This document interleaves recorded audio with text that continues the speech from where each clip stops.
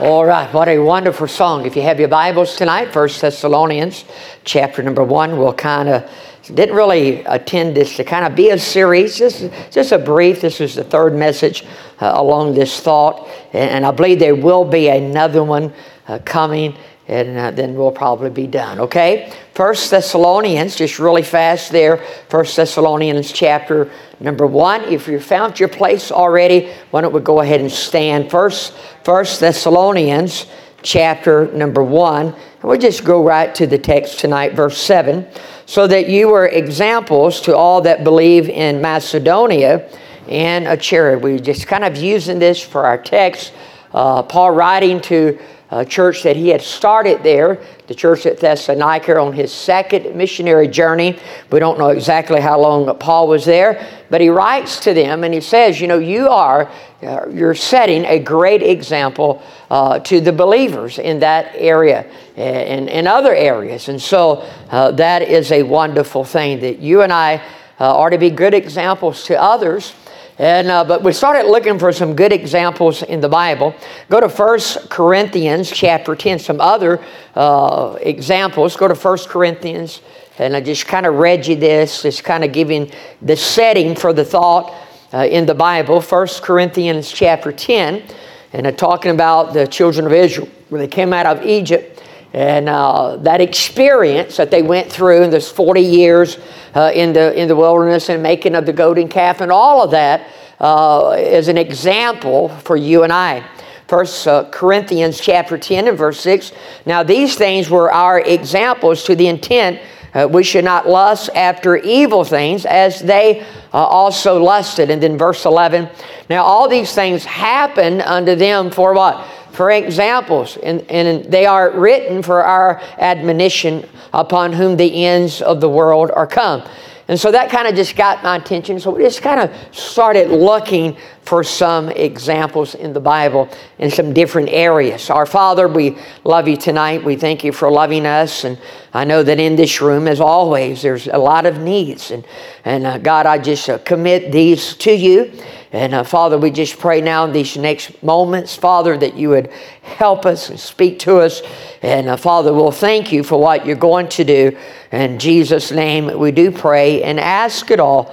Amen. You may be seated. And we kind of really started with Abraham, if you will remember there in Romans chapter number 4, that Abraham was a great example of faith. You remember that? And a great example of faith. And then we looked at Job. Job was a great example of suffering and patience. I want to be clear about that. It's just not that Job was suffered, and he did a lot, but he was patient. That's the pattern. That's the lesson. That's the copy that you and I need to get a hold of, that when we're in tribulation, trials, the patience that we need. And so we saw that. And then Paul, I love that Paul was a great example of conversion. And Paul, the Holy Spirit holds Paul out and says, look at this person. Look at this pattern. Look at this copy. Look at this example. If Jesus Christ could save him, he'd save anybody.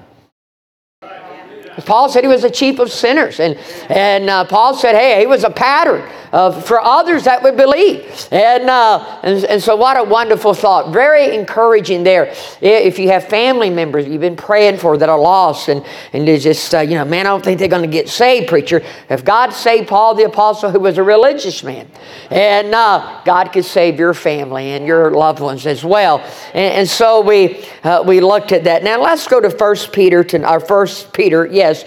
chapter 2 tonight. And we'll look at our fourth example. We looked at Abraham, we looked at Job, and we looked at Paul. And now let's just go to the top.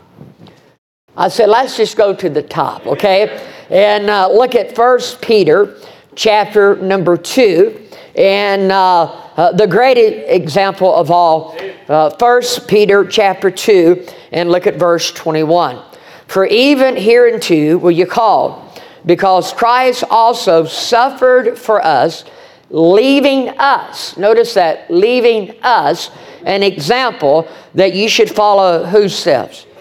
His steps. So there's no greater example for us as Christians than the Lord Jesus Christ. In every area, in all areas. Amen. We could have just used Jesus for all of them. But these that I mentioned, Abraham, Job, and Paul, are specifically mentioned in the Scriptures as examples in these particular areas.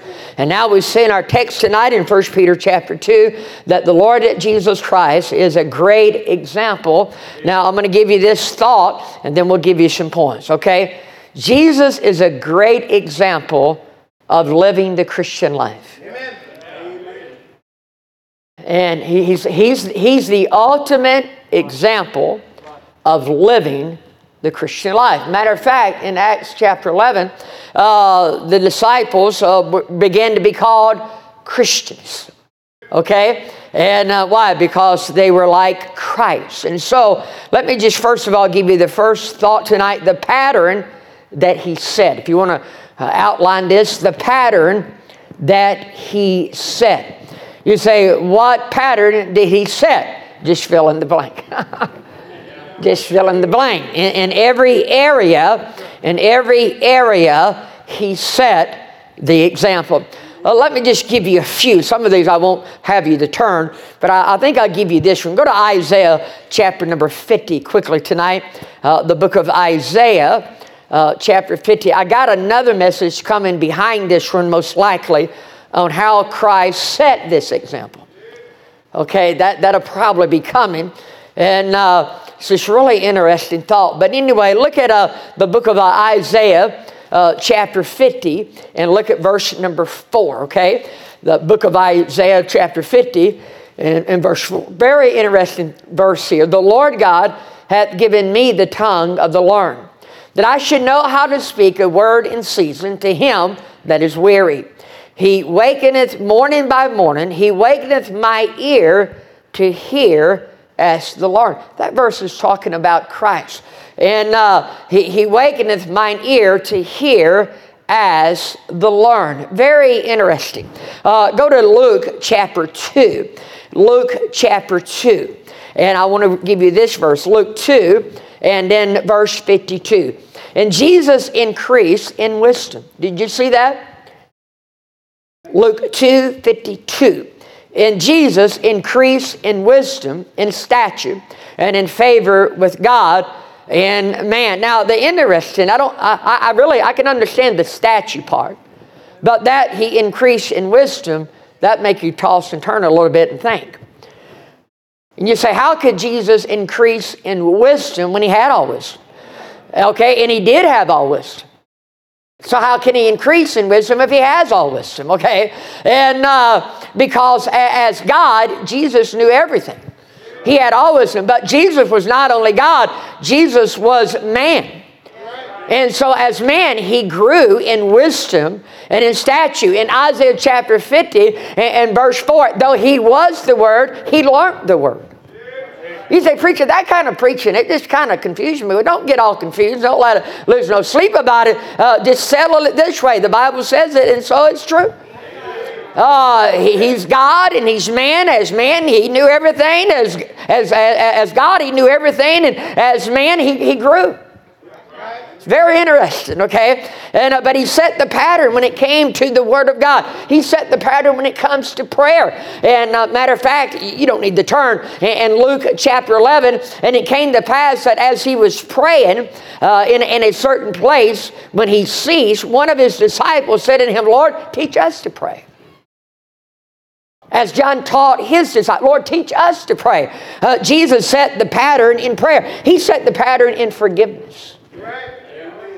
You want to talk about doing wrong and how somebody done you so wrong? Nobody's ever lived or ever live would be done as wrong as Jesus Christ. Amen. And he said, Father, forgive them, for they know not what they do. He set the pattern there. And then in Luke chapter 14 and verse number 16, the Bible says, and he came to Nazareth when he had been brought up, as he had been brought up, as his custom was, he went into the sanctuary on the Sabbath. He set the pattern of attending church. He set the pattern in work. Work for the night cometh when no man can work. He set the pattern when it comes to suffering. We see that in our text in 1 Peter chapter 2. He set the pattern in soul winning. In John chapter 4, he was weary and still come out to witness to the lady at the well. And we see all these great examples of Jesus in his life. In every area, watch this, in every area of the Christian life, Jesus set the right example. So there's the pattern that he set, okay? So I just wanted you to see that. And then there's the position that he took. There's the position that he took. The pattern that he set, and then the position that he took. And I do want you to see this one in Philippians chapter 2. Philippians chapter 2, there was the pattern that he set in all the areas of the Christian life. You say, preacher, man, I read this good book on prayer, and I've read a lot of books on prayer, but none is better than Jesus. Preacher, I went to this conference and tried to learn how to witness. Nobody was a better witness than Jesus. Preacher, I read this great book on forgiving others. I'm glad you read it. Nobody set a better example of forgiving others than Jesus. Preacher, man, I've been challenged to get in the Bible. Nobody set a better example when it comes to God's Word than Jesus. Do you see all that? And look here in Philippians chapter number 2 tonight. The book of Philippians chapter 2. And so there's the pattern that he set. And then there's the position that he took. And Jesus Christ, God in flesh. Philippians chapter 2 and verse 8, the Bible says, and being found in fashion as a man, he humbled himself and became obedient unto death, even the death of the cross. What's the position? He took the position of a servant. He took the position. I don't mind titles. You call me pastor, and I don't have a problem with that. Every now and then we'll have somebody join the church, or maybe they get saved and grow, and they'll say, I've had this, not a lot, but occasionally somebody say, well, what do you like to be called? I say, to dinner.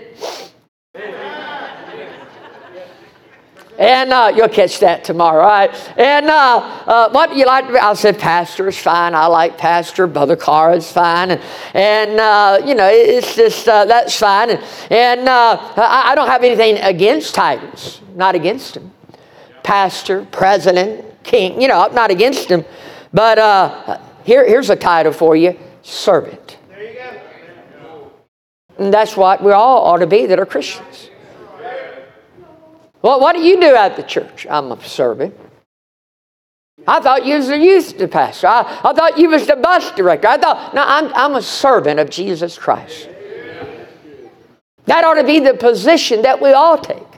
Not against titles, and churches have them, we have them, and nursery director, RU director, not against that, but here's a good one, servant.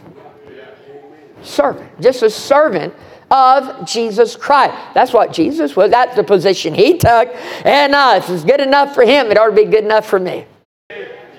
Okay? And I want to read from Mark tonight, chapter number 10. We see when Moses died, it said, God said to Joshua, Moses, watch this, Moses, my servant, is dead. Moses was a servant of God. Amen. James, the half-brother of Jesus, said James, the servant. Paul, the servant of Jesus Christ. Jude, the servant of Jesus Christ. You can just go through it and you see a lot of these apostles, okay, they oftentimes would put in introduction to their letter, to their epistle, they would say, Paul, a servant and an apostle of Jesus Christ. Elevating the position of servant because they got it. They realized there's not a greater position than being a servant. It's just not a greater position. I'm talking about the example that if Jesus joined this church, I can tell you what kind of member he would make. It's not a doubt in my mind. He'd be the best member we had. You agree with that? And he'd make you nervous preaching. All right, I guarantee he'd probably make you nervous preaching. He'd probably amen you. You with me tonight? But I tell you what he'd do. He'd be the first to volunteer. Yes, sir. He'd be going around the church just being a servant. I'm telling you, that's what he would do. And the Gospel of Mark, chapter 10. You know the disciples have flesh just like you and I have flesh. Men that we should. You know, we look up to and we think about the 12 apostles and how God used them and how they turned the world upside down. And all of them besides John that was put on the Isle of Patmos and Judas died a martyr's death. And they gave literally their life for Jesus Christ. But they were human. They were human beings just like you and I.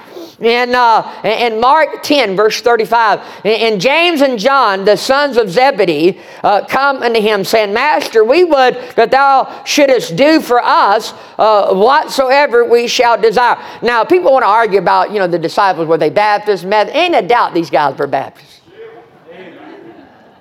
Ain't a doubt about it, man. It's Baptists all in them. We want you to do for us whatsoever we shall desire. And he said unto them, What would ye that I should do for you? They said unto him, Grant unto us that we may set one on thy right hand and the other on thy left hand in thy glory. That's a Baptist.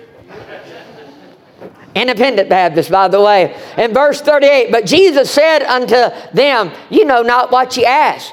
Can you drink of the cup that I drink of and be baptized with the baptism that I am baptized with? And they said unto him, We can. And Jesus said unto them, You shall indeed drink of the cup that I drink of, and with the baptism that I am baptized withal shall you be baptized. He's talking about his suffering there, okay? And but to set on my right hand and on my left hand is not mine to give, but it shall be given to them for whom it is prepared. And when the 10 heard it, they began to be much displeased with James and John. Now, the reason I think they got displeased because they didn't think about that to ask themselves. They thinking, man, and so they're upset because they asked for that position. That sat on the Lord's left hand and on his right hand to be elevated, okay? They wanted that position. Now watch this. But Jesus called them to him and said unto them, You know that they which are accounted to rule over the Gentiles exercise lordship over them, and their great ones exercise authority upon them. But so shall it not be among you. But whosoever will be great among you shall be your minister. And whosoever of you will be the chiefest shall be servant of all. For even the Son of Man came not to be ministered unto to, but to minister. That's why I believe he would be serving in the church. He didn't come to be ministered to. He would be serving others. And to give his life a ransom for many. And so we see the position that he took. The word servant means a person who voluntarily serves another. The word servant means one who yields obedience to another. Hey, we ought to just volunteer to be servants of Jesus Christ. Just volunteer. And then number 3, there's the problems that this position of taking this position of a servant. Here's my message. Christ set the example for the Christian life. And so in setting that example, he set the example by taking the position of a servant. Did you see that? He took that position as a servant. Now, what does this do? When a person yields to Christ and takes that position that, I want to be a servant, okay, then pride is not first. This thing, when you take the position of a servant, pride kind of gets put down. You see that? When you take the position of being a servant, this kind of helps with envy and jealousy. Because you're taking this position, this begins to help with arguments. This thing, when a person yields and volunteers and they want to be a servant of Jesus Christ, this thing begins to solve a lot of problems. Brother Edson Davis, who has a tremendous ministry on solving family problems, that's the title of the ministry. SolvingFamilyProblems.com. tremendous. He's been here many times. I love him in the Lord. I think he's just a tremendous man of God, and God has used him in a mighty way across America and helping thousands of people with problems.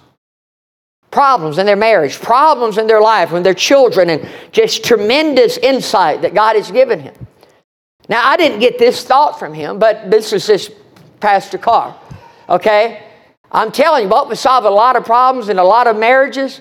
If you had a wife not competing for the position to try to be over her husband, but to take the position of, hey, you know what? I want to be a good servant to my husband.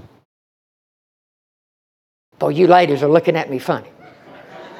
Well, wait a minute, before you junk the thought, I think a man ought to take the same position of how can I be a servant to my wife. And so, you think about the competition there. You know, here's a husband who's taking a position. I want to be a servant to my wife. Here's a wife says, I want to be a servant to my husband. Here is the teenager saying, I want to be a servant to my parents. And how can I be a blessing? Imagine what that would do in the home. Mom, can I help with the dishes? Fred Sanford. What's her name? I'm coming home. It's been a long time, okay? Are you with me tonight? See, I know this stuff sounds a little corny to you. Maybe that's not the right word. But in a marriage, this would fix a lot of problems. Just taking that position. I just want to be a servant. Hey, it would solve nearly all the problems in the church. But at any problem that would pop up, when somebody's willing to take the position of being a servant, it just fixes a lot of problems in the church. It deals with the pride. It deals with the envy. It deals with the jealousy. Why? Because when a person is willing to take that position, that is showing humility. And a lot of our problems is our pride. And when a person's willing to humble himself and take this position of being a servant, it just fixes a lot of things. Now think about this. Man sins in the garden. Man's fellowship is broken with God. God wants to fix this because he loves man. And he sends his son to the earth. And he comes a servant. It didn't come as a cocky, rich, good-looking Hollywood star. No, there was no beauty outwardly about Christ that was attractive, but he came to this earth and took the position of a servant and fixed the problem. Amen. You see that? I'm just telling you, it would just fix so many problems if we just had this in our heart and say, hey, I just want to take this position. And then number 4, quickly tonight, there's the promises that you can claim. The promises for the servants, okay? And there's a lot of promises. I'll just give them to you quickly tonight. In Matthew chapter number 19, there's the promises. In Matthew chapter number 19, the disciples, here is Peter. Then answered Peter and said unto him, behold, we have forsaken all and follow thee. What shall we have therefore? Lord, we left everything. We were fishermen, some of us were, and we was working with our dad, and you called us, and we walked away from our career. We walked away from all of that to be a servant for you. Jesus said unto them, verily I say unto you, that ye which have followed me in the regeneration when the Son of Man shall sit in the throne of his glory, ye also shall sit upon 12 thrones, judging the 12 tribes of Israel. I don't know if I understand all of that, but I understand this. They're going to be rewarded pretty good. So there's the promise of reward. There's the promise of his presence. When he commanded them to go into all the world and preach the gospel, he gave them a promise. Lo, I'm with you always and to the end of the world. And then there's the promise of his power. You should be endured with power. After that, the Holy Ghost is come upon you. And so there's some promises you can claim when you're willing to take the position of his servant. Still with me tonight? Go to John 13, and I'll close with this. John chapter 13, we're just talking about this great example that Christ set for us to follow. The pattern that he set this pattern in every area. The position that he took, the problems that he solved, the promises that you can claim. But I love John 13. the picture that he gave. The picture that he gave. Look in John chapter 13. John chapter 13, watch this tonight. Now, before the feast of the Passover, when Jesus knew that his hour was come, that he should depart out of this world and to the Father, having loved his own, which were in the world, he loved them unto the end. And supper being ended, the devil having now put into the heart of Judas Iscariot, Simon's son, to betray him. Jesus, knowing that the Father hath given all things into his hands, and that he was come from God and went to God, he riseth from supper and laid aside his garments and took a towel and girded himself. After that he poured water into a basin and began to wash the disciples' feet and to wipe them with the towel wherewith he was girded. Then cometh he to Simon Peter. And Peter said unto him, Lord, doest thou wash my feet? And Jesus answered and said unto him, What I do thou knowest not now, but what thou shalt know hereafter. Peter said unto him, Thou shalt never wash my feet. Jesus answered him, If I wash thee not, thou hast no part with me. Don't you? You got to love Peter. He's always messing up, and you got to love him. Sticking his foot in his mouth. You ain't going to wash my feet. You ain't washing my feet. And Jesus said, I have no part in you. And he said, all right.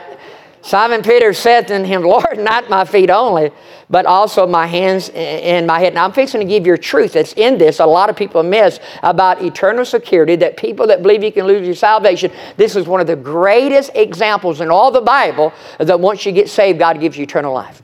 People that struggle with believing that, this is it right here, buddy. I mean, this is so clear, it is unbelievable. Now watch this. Jesus said unto him, He that is washed needeth not save to wash his feet, but is clean every whit. You are clean, but not all. Okay, so what Jesus tells Peter, you don't need to have to be washed all over again. You just need to keep your feet clean. Oh, you don't have to be saved, Peter, all over again and all over again. You just need to keep in fellowship with me. That's what, now there's many lessons in the feet washing here, but that is one of the great lessons here. And a lot of people miss that. They never emphasize that. Peter, I just need to wash your feet. I don't need to wash you all over again. You see that? You got to be able to see that. That is so clear. And look at verse 11. For he knew who should betray him.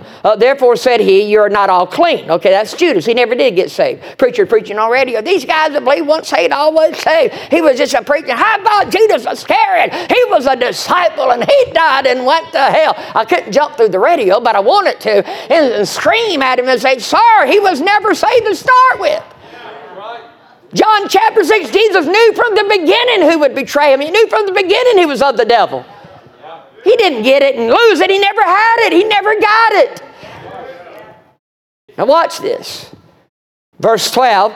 So after he had washed their feet, he had taken his garments and was set down again. He said to them, know ye what I've done to you? So he gets done washing their feet. He gets a towel and sits back down. And he looks at him and says, do you understand what just happened? You understand what just happened? Now watch this. Verse 13, you call me master and Lord, and you say, well, for so I am. If I then, your Lord and master, have washed your feet, you also ought to wash one another's feet. Watch verse 15. Here it is. For I have given you what? An example that you should do as I have done to you. Let's keep reading.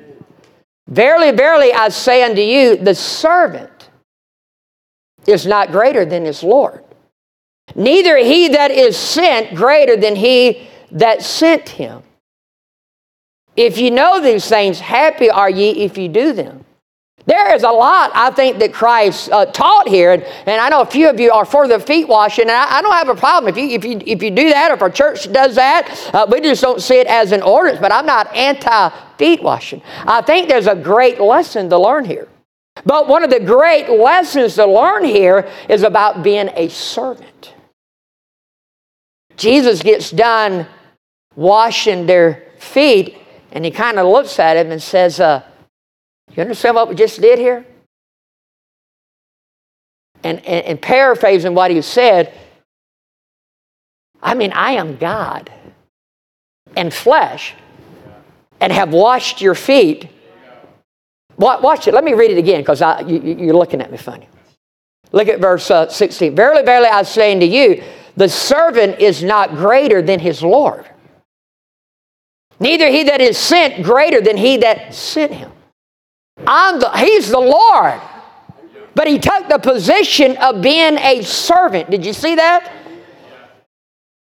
The picture that he gave when he did the feet washing was, the example that we're to humble ourselves one to another. The Bible says it this way, to be clothed with humility. Being a servant to each other. Notice this. Example in serving one another. Could you imagine having a church full of people or a home full of people where they have the spirit of being a servant? That is the spirit of Christ. We talk about the spirit of Christ is a spirit of humility, not a pride, but being a servant. That is a great example that Christ set for us. Being God in the flesh, humbled himself and served the disciples. Now how we ought to serve one another. But watch this. Verse 17. If ye know these things, happy are ye if what? You know, knowing the Bible is not enough is when you put it to practice. And people who are not willing to take the position of being a servant and are swelled up with pride, are you with me tonight? And selfishness are some of the most unhappy people in all the earth. But people who are willing to take the position of being a servant and serving others and not wanting to be served, Jesus came not to be ministered to, but to minister to others. You find them as some of the happiest people on the planet. But we have a world today that are so miserable. Are you with me tonight? That are so miserable, they're so unhappy, and they got money, they got cars, they got houses, and they got all of this stuff, and they're miserable up to here. Because happy are ye if you do these things. Do you see that tonight? Taking this position of being a servant. Question tonight, do you want to be a servant? Or do you want to be served? Do you want to be a servant? Or do you want to be served? Jesus set the example of the Christian life by being willing to serve others. You say, well, I didn't see him do a whole lot of serving. You missed the New Testament. Because everywhere he went, from the time he got up until oftentimes even late at night, everywhere he went, he was either healing somebody or he was feeding somebody, he was helping somebody. His whole life, he went about doing good. He was being pulled on from every direction to come and help me, come and help me, come and help my mama, come and help my daddy, come and help my daughter, come help my son. And I mean, everywhere he went, he was serving and helping others. See, when you have the spirit, you're waiting back. Well, nobody around this church does anything for me. Nobody's doing nothing for me. Well, you can do a whole lot for others. There's no limit there. And when you take the position of waiting to be served versus taking the position of serving, you're going to have a miserable life. You're going to have a miserable marriage. And you're going to have a miserable life because you're taking the position you want to be served instead of serving. Jesus said it this way, it's better to give than to receive. Right? You agree with that? Let's take up a love offering tonight. You'd much rather be putting $10 in the offering plate to help somebody else versus needing the $10 to help you. Wouldn't you rather be on the other side of that? Putting $10 in the plate, sitting out there. Man, I hope they get a good offering. The preacher just took up a special offering I hope we can pay the light bill tomorrow. It's better to give than to receive. Same Bible principle when it comes to your life. When people have a humble spirit and they're serving others and trying to help others, are some of the happiest people on the planet. People who are hoarding and keeping everything to themselves and living for themselves are some of the most miserable people on the planet. Don't matter how much stuff they have. They never have enough. No matter how many places they go, no matter what they experience, the servants are the happiest people. Still with me tonight? Yeah. Jesus set the example. He took that position. What an example. Heads are bowed, eyes are closed tonight.